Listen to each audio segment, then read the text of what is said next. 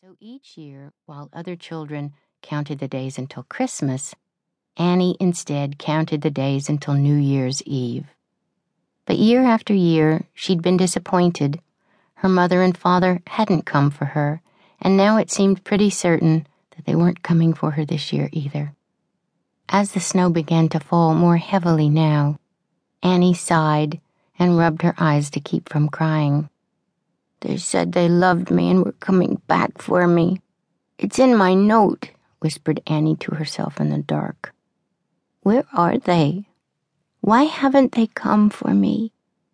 Annie clasped the broken silver locket that hung around her neck, always night and day, and squeezed it tightly to her breast. "Mama! Mama! Mommy!" The littlest of the orphans in the orphanage, 6-year-old Molly, had wakened from a nightmare and was crying out for her mother.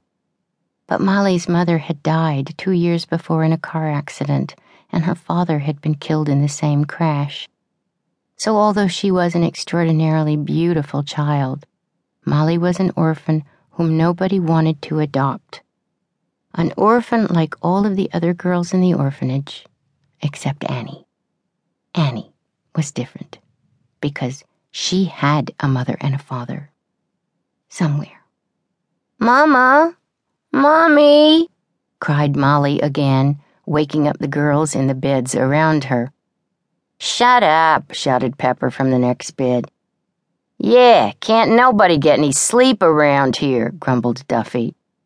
"Mama! Mommy!" screamed Molly again.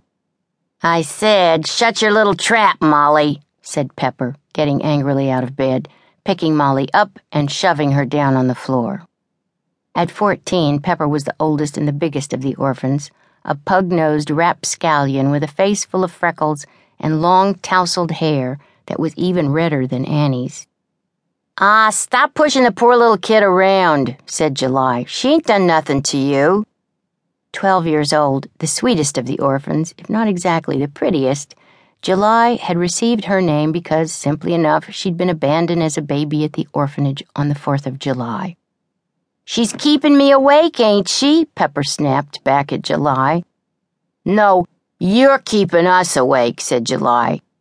"You want to make something out of it?" said Pepper, walking over to July's bed. "Oh, the Jack Dempsey of the orphanage," said July. And in a moment she and Pepper were rolling on the floor in a shrieking, punching, hair-pulling fight that woke up 8-year-old Tessie in her bed at the far end of the dormitory.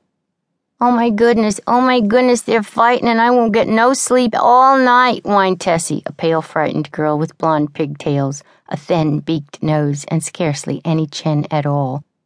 Oh my goodness. Annie had been silently watching from the window, and now she stepped forward and broke up the fight between Pepper and July. "Come on, you two, cut it out and go back to bed," commanded Annie, pulling the fighting girls apart. "Aw, nuts to you, Annie," muttered Pepper, and glowering as she stomped back to her bed. But Pepper didn't try to pick a fight with Annie. Although she was a good deal smaller than Pepper, Annie was recognized by all the orphans as the toughest among them. Even Pepper was afraid of her.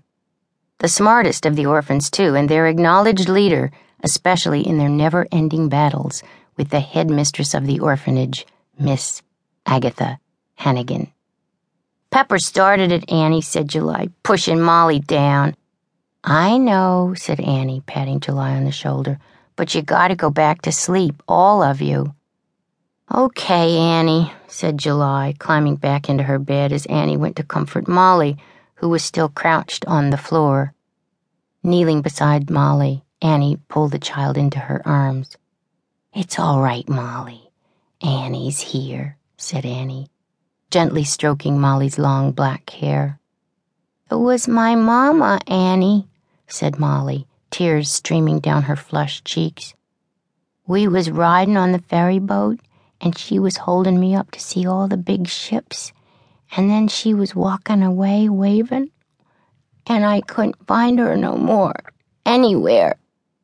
"It was only a dream, honey," said Annie, drying Molly's eyes with the sleeve of her nightgown. "Now you gotta go back to sleep. It's after 4 o'clock.